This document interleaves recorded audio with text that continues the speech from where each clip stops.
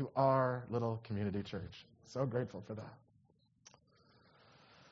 that. Recently, as happens in time to time, I don't know if you guys have had this experience too, but have you ever carried so much that you need a break and you need to spend some time with a friend and have nothing on the agenda?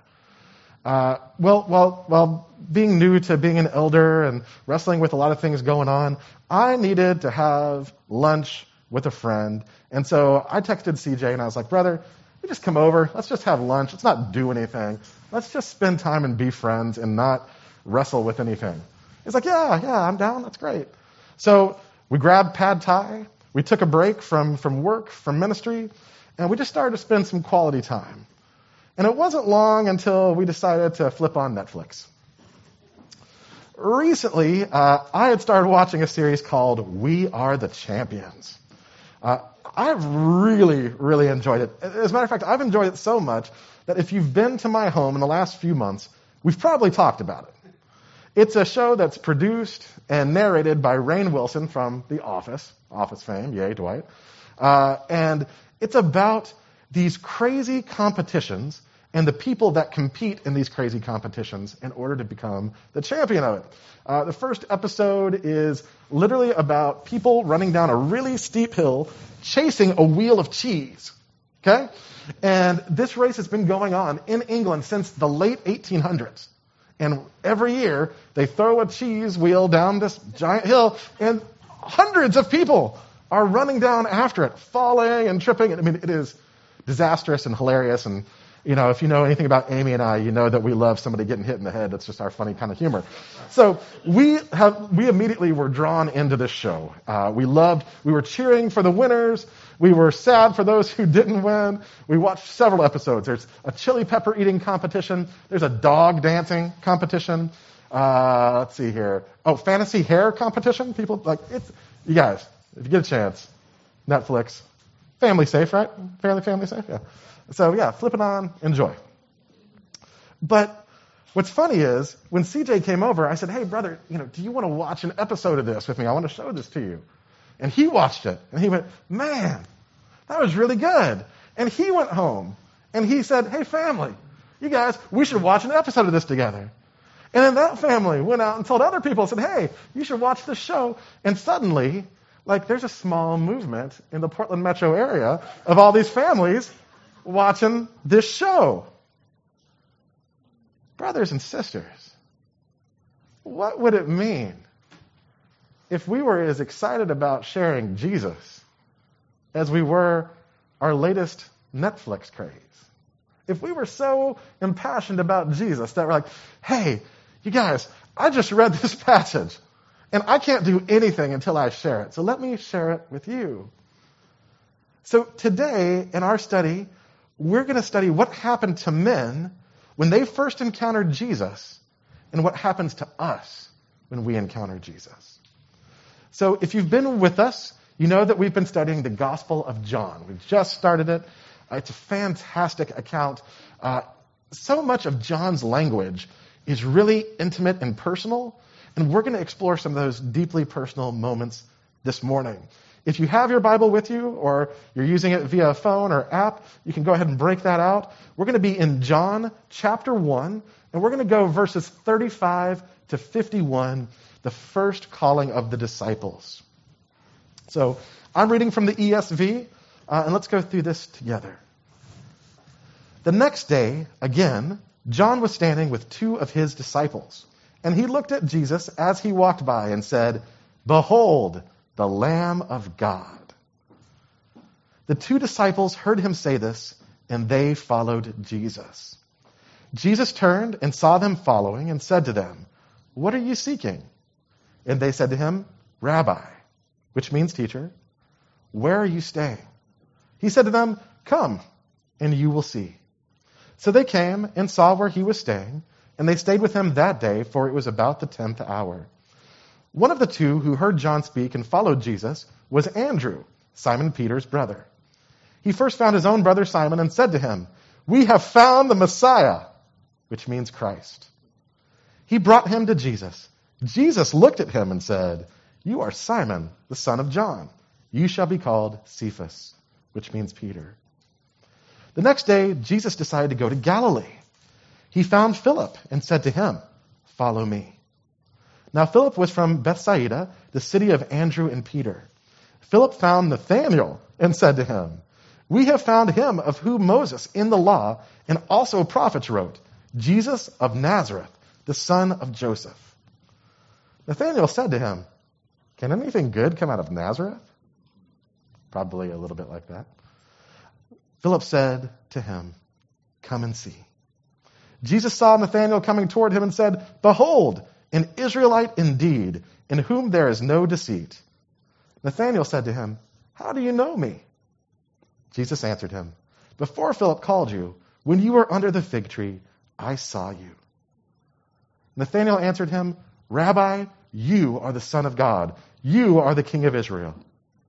Jesus answered him, "Because I said to you, I saw you under the fig tree, do you believe? You will see greater things than these." And he said to him, "Truly, truly, I say to you, you will see heaven opened and the angels of God ascending and descending on the Son of Man." Church, will you pray with me as we dig in? Heavenly Father, Lord, we ask that you give us wisdom and vision into your word this morning. We ask that the Holy Spirit come upon us and give us the interpretation so that we can understand these words and apply it to our lives. God, we're grateful that you see us and that you love us so much that you give us your word that we can study and chase after you. We're grateful for who you are. We're grateful, Jesus, that you came to be a sacrifice in our place, that you truly were the Lamb of God who came to take away the sins of the world. Jesus, this morning, we pray that you search our hearts, that you will find anything that keeps us from you, so that we can set it aside and chase you with everything that we have. We thank you for your word, which is enough for us to believe. We thank you for the grace of you revealing yourself to us. And we thank you for your acceptance of us as your children. And we pray, amen. So, what I love about the Gospel of John is that it does read differently than the synoptic Gospels of Matthew, Mark, and Luke. John approaches his Gospel a lot like a legal argument. He begins by stating his case or making his opening statement, his mission or his goal. And what's his goal? Well, for 21 chapters, he wants to lay out a plan. And he wants us, the readers, to know one thing above all else, that Jesus Christ is the promised Messiah, and he wants for us to experience him. Early in the chapter, as we've already studied, he makes his bold proclamation that Jesus was there in the beginning. In the beginning was the Word, and the Word was God. The Word was with God. So he is stating from the jump, Jesus is the promised Messiah. He follows that by testifying that Jesus became man. And then he starts calling witnesses. He calls his first witness, John the Baptist, lovingly referred to in the rest of my talk as JTB. JTB proclaims that he himself is not the Messiah, but that Christ, who is coming, is the Messiah. And now, John the Evangelist begins to lay out the evidence that backs it all. John's gospel account tells us so much about who Christ is and the impact that he has on all those around him. Those who have truly met and encountered Christ are changed forever. We are going to uncover together over the next few verses are some deeply personal and unique pieces to the gospel message, much like our own conversions. If I were to pause here and ask, and believe me, brothers and sisters, if time constraint weren't a thing, we would just do it. And I still think, I submit to the elders here live in front of the body, that one Sunday it would be a great idea for us just to share all of our conversion experiences. Because what we find from story to story is a very unique encounter with Jesus Christ. Tim was up here sharing earlier his encounter with Christ, and it took years and experiences, and that's how he encountered Jesus. We might hear from some of you that you, like me, were raised in a believing family. You went to church every Sunday, and at one service or one evening, you were convicted and said, I need Jesus. And you made that commitment to lay it all down. It could be a completely different experience. Maybe it was the fact that you were raised in an unbelieving home, that you had not experienced Jesus until the moment that a friend or family member came to you and said, here's some amazing truth. Get to know this Jesus. What I know is that Jesus meets us where we're at. He requires us to bring nothing to the table. And he sees us in our own mess, in our own sin, and says, I love you. I'm calling you. An encouragement that I give to all new members who are going into ministry is this, and Karina, I'll give it to you today. God does not call the equipped, he equips the called. Thank you, Jesus. We don't have to bring perfection and ability. We just have to lean on him. But it's this unique experience that John shares in hopes that we too will believe and accept Jesus as our Lord. We actually get to experience over these 16 verses 5 different people choosing to follow Jesus. And we see it happen in multiple different ways. And then we see a lasting impact that Jesus has on humankind. So let's explore it a little bit together. We start in 35 and 36. The verses say, the next day, again John was standing with 2 of his disciples, and he looked at Jesus as he walked by and said, behold the Lamb of God. The 2 disciples heard him say this, and they followed Jesus. The first thing here that I want to point out, when we say disciples, these were people who were disciples of John the Baptist. Likely, this is our author, John the Evangelist, John the Apostle, and Andrew. And John the Baptist happily points them to Jesus so they can experience him and follow the true Messiah. As a great preacher of the time, John the Baptist has attracted disciples, men who hang out with him and want to learn from him. John MacArthur digs in and says it this way. True Israelites, true Jews, believing Jews, knew that they were sinners. John's ministry was a ministry of repentance. His baptism was a baptism of repentance. Now remember, he is confronting a nation of self-righteous people who don't think they need to repent and don't think they need a Savior. That would be the dominant view of the world at the time. That was the view of the religious establishment. They were not looking for a lamb or a sacrifice or a Savior. They were looking for a king. Boy, were they about to be surprised. John preached wrath and he preached repentance, and he pointed to the Christ and said, this is the lamb and the sacrifice for your sin. People would hear this and they knew they needed to repent, and they knew they needed a sacrifice for their sin.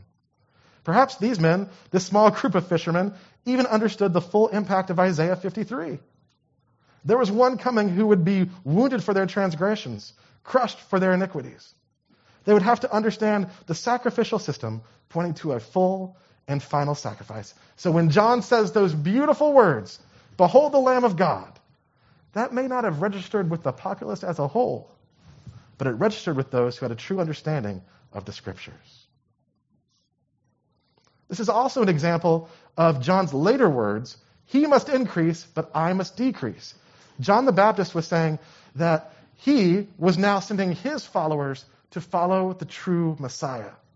It takes a special person, a great man or great woman, to encourage your followers to follow someone greater than you. Even so, we know that John continued to attract disciples until his death and beyond. And so, John and Andrew begin to follow Jesus. In 37 through 39, it says, Jesus turned and saw them following and said to them, what are you seeking? And they said to him, Rabbi, which means teacher, where are you staying? He said to them, and I love this, we're going to see this over and over, come and you will see. So when they came and saw where he was staying, and they stayed with him that day, for it was about the 10th hour. Note that these 2 people are following Jesus, but it's Jesus who begins the conversation. Jesus turns around and sees them. He asks what they want. And at first, this might seem like a really simple question. What are you seeking? But when you think about this question from the standpoint of calling a disciple, well, the deeper form of the question might be, what are you looking for by following Jesus? They respond by calling him a teacher and asking where he's staying. The Gospel of John originally is written in Greek, and the Greek word for stay is meno, which means they were asking where he was going to permanently reside. They wanted to know where they could continuously find and meet with Jesus. And I love his answer. It's come and see. Doesn't give them an address, doesn't make an appointment. He invites them to come along and experience walking with him in a real way. That's still Jesus today. He invites us to journey with him, to follow him, and in the process to learn from him. And in essence, tells us what it means to be a disciple.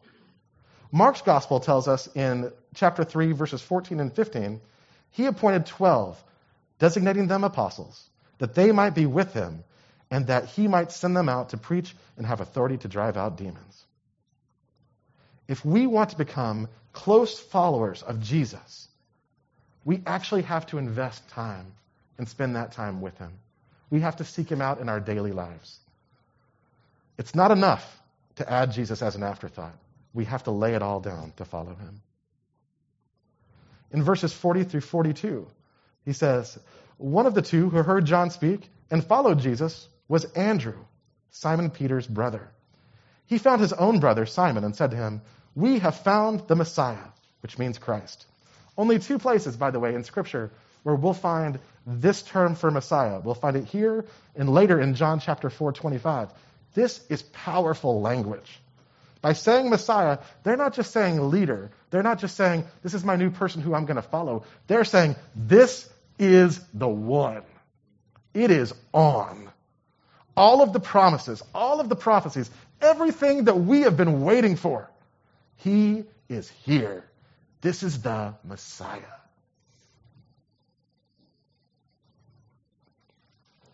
So, Andrew then brings Simon to Jesus. Jesus looked at him and said, you are Simon, the son of John. You shall be called Cephas, which means Peter. So John and Andrew, they are all in.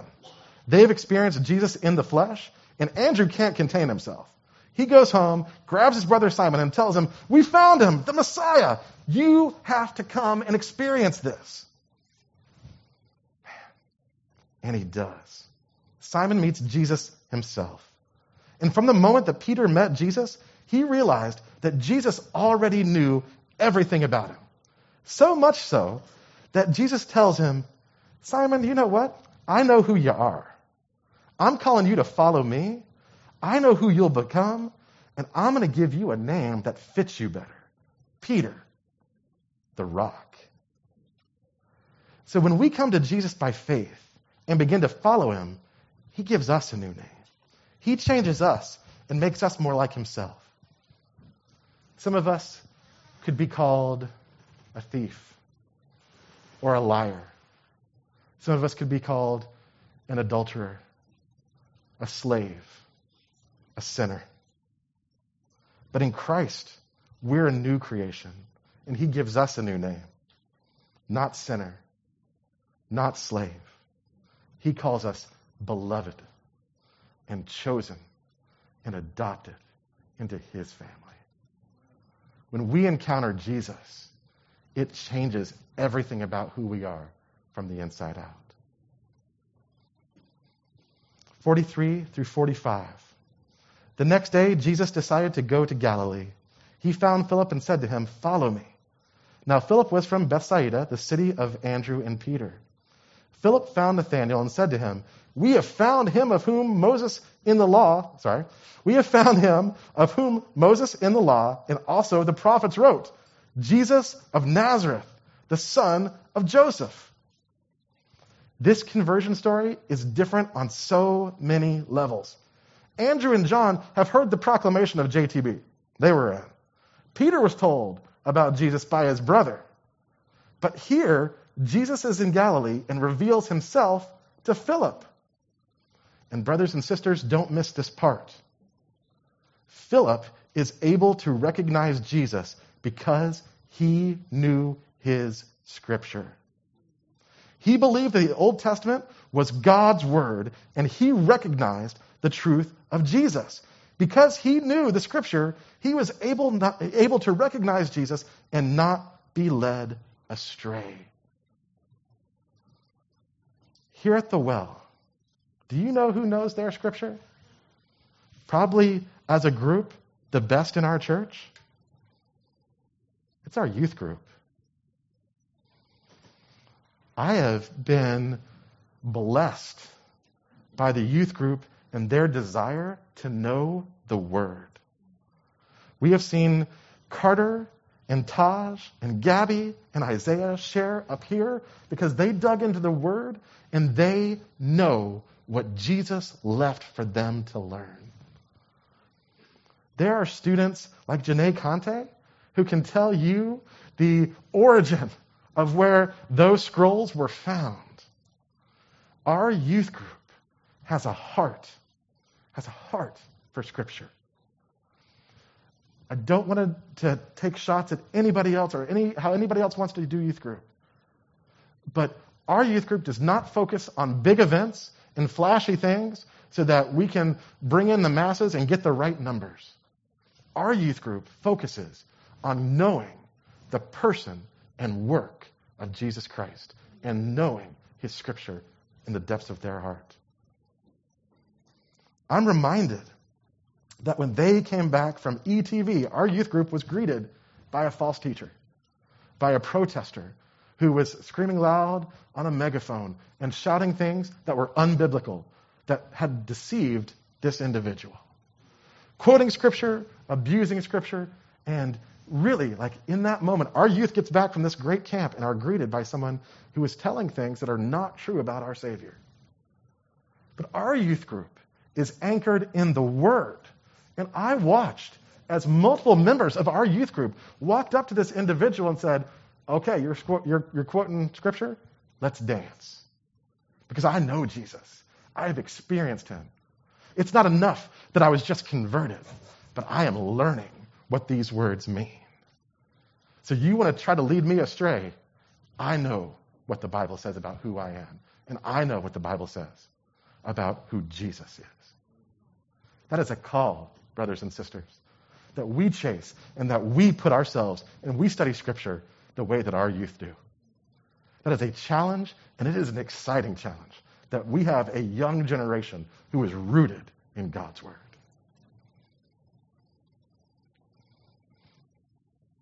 Now, when telling Nathanael about Jesus, Philip references Moses, the law, and the prophets.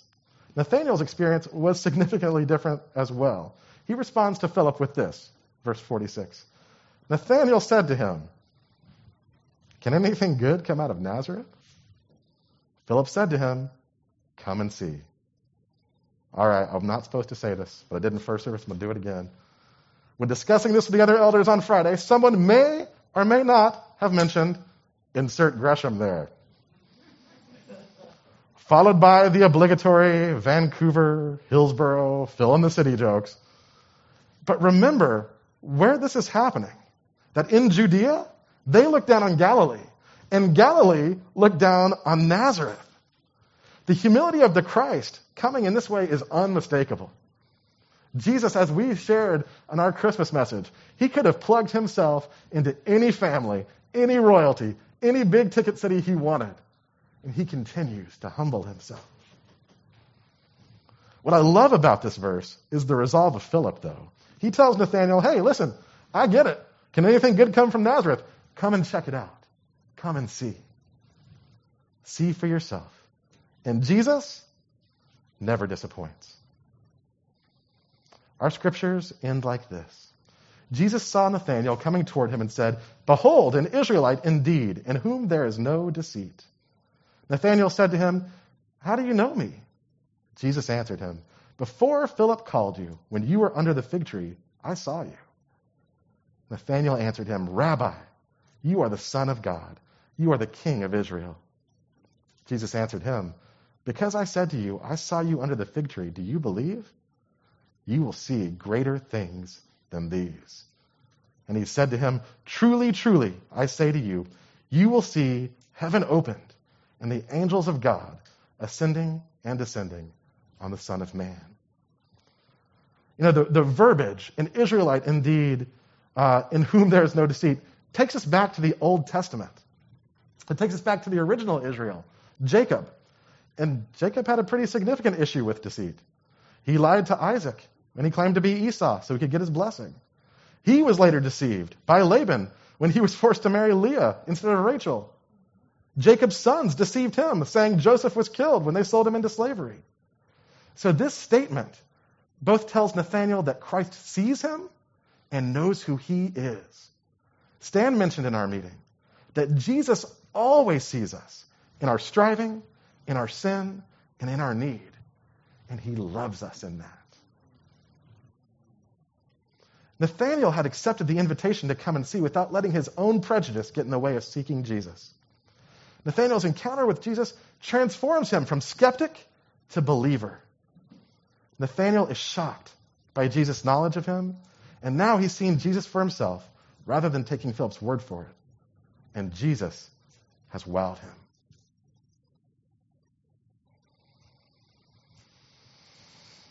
By proclaiming Jesus, Son of God and King of Israel, Nathan confesses that truly God is the Son of God, that he is his Messiah. And Jesus' response is amazing. It might read a little sarcastic or tongue-in-cheek, but it's more like a foreshadowing of all that Jesus is about to show not only Nathanael, but us as followers and believers. The disciples have already been changed just by interacting with Jesus. But as they spend more time with him, the glory of God, the glory of the Christ, is about to be shown. Next up in John, we're going to be studying the wedding at Cana. And we're going to see Jesus perform his first miracle. After that will come the cleansing of the temple. After that, he's going to show them the way of salvation. And he's going to give himself up as a sacrifice. He is our Savior. And he is proving himself to be the Lamb of God who takes away our sins. So what do we take away from this, and how do we apply it? I loved what Justin said when we were going over the scriptures together.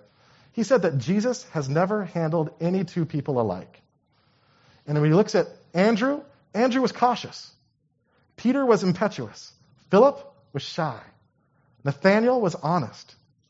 Jesus spoke differently to each of them. He understood them.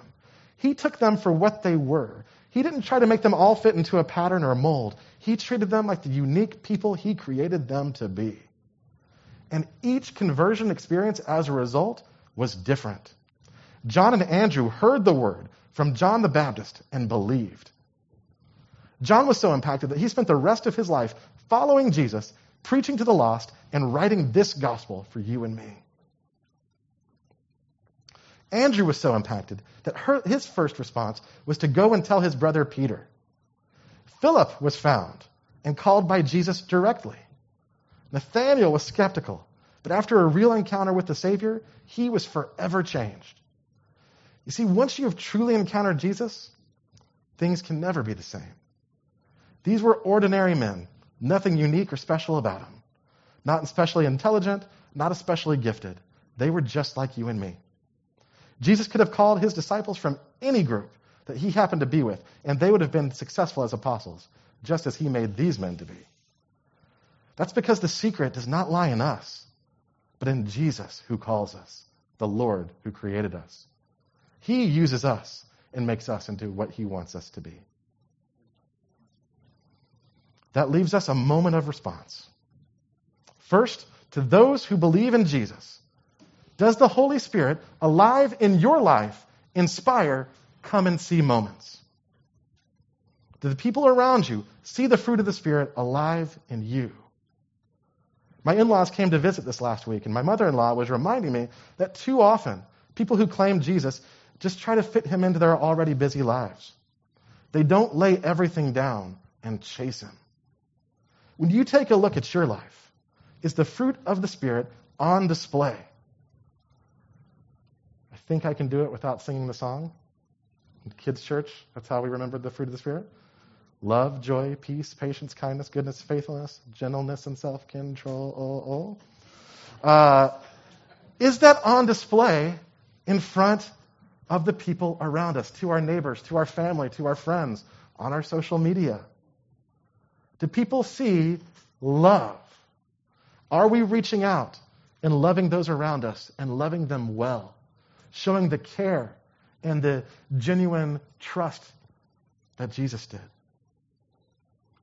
Do they see joy, which we told you a couple of weeks ago was extreme happiness despite present circumstance?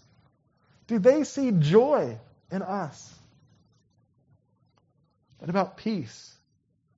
Do they see us as peacemakers and people who want to bring people together and share Jesus above our personal agendas? Do they see us as people who have patience with people who are different than us, who see the world differently, who have a different opinion? Do we show patience to people who have not yet experienced Jesus and are still a slave to their sin? Or do we put our expectation on people who are lost, that they're supposed to act as believers do? Do we show genuine kindness when dealing with someone in need and goodness? Do we show faithfulness to seek Jesus in spite of our present circumstances? No matter how difficult whatever in front of us is, are we faithful to seek Christ first and lay everything else down? And when we see someone who is in sin or in struggle, are we showing gentleness in correction? Are we showing gentleness in the way that we interact? Or are we quick to drop a truth grenade and walk away as someone is left with the shame of what's just been revealed to them? And do we have self-control? Self-control enough to show these fruits of the Spirit and to deny ourselves and our own agendas? Or do we take a me-first mentality to the things in our life? In Matthew 16:24-26, Jesus told his disciples, "If anyone would come after me, let him deny himself and take up his cross and follow me. For whoever would save his life will lose it, but whoever loses his life for my sake will find it. For what will it profit a man if he gains the whole world and forfeits his soul? Or what shall a man give in return for his soul?" Brothers and sisters, please don't confuse this message as a challenge to perform or a dare to perfection. Jesus doesn't call us to that. It's instead a call to accept Christ's grace and forgiveness in a real way. When we fall short, allow the Holy Spirit to spur us to confession and forgiveness. When someone wrongs us and they come to us with a humble heart and say, "I have failed you, I have sinned against you," that we are quick to forgive our brothers and sisters. It's a reminder and a call to lay down our struggles, to lay down our difficulties. It's a reminder that Jesus is our rescue. But this morning, brothers and sisters, if you find yourself on a different part of this story and you have not experienced a real conversion with Jesus, if you have not experienced your life being changed because the Savior did this thing for you, I beg you, lay it all down. Lay down your life. The things that you're chasing after are nothing in comparison to the beauty of a life with our Savior. I remind you, as I said at the very beginning, we bring nothing to the table. When talking about Nathanael and his experience, Jesus told him, "I saw you under the fig tree before Philip called you." You may not truly know Jesus, but let me tell you, brothers and sisters, he knows you. He doesn't need you to bring your great experience and talents and hard work to the table. He needs you to lay everything down and chase after him. What a beautiful message for the first of our new year. A call, a reminder to say, Jesus, you are great. You are worthy. And all this other stuff needs to be laid aside. Will you pray with me as we close? Heavenly Father, we recognize now, in this moment, that we have nothing to offer but ourselves. We recognize that as people, we have fallen short in every opportunity that we've been given. But we recognize, Jesus, that you saw us when we were lost, that you know us, that you have a plan for us. So Jesus, dig into our hearts. Holy Spirit, find in us anything that would keep us from you. We beg that you would convict us of our sin, that we would be quick to confess it, and that we would chase the glory of our Savior, our Messiah, our risen rescuer, Jesus Christ. This morning, God, we tell you, we are not worthy, and yet you have called us, and for that, we say thank you and amen. Lord, we ask that you inspire our hearts that as we leave this place today, that we are reminded of our encounters with you, and that we get so excited that we are required to tell others the things that you are doing.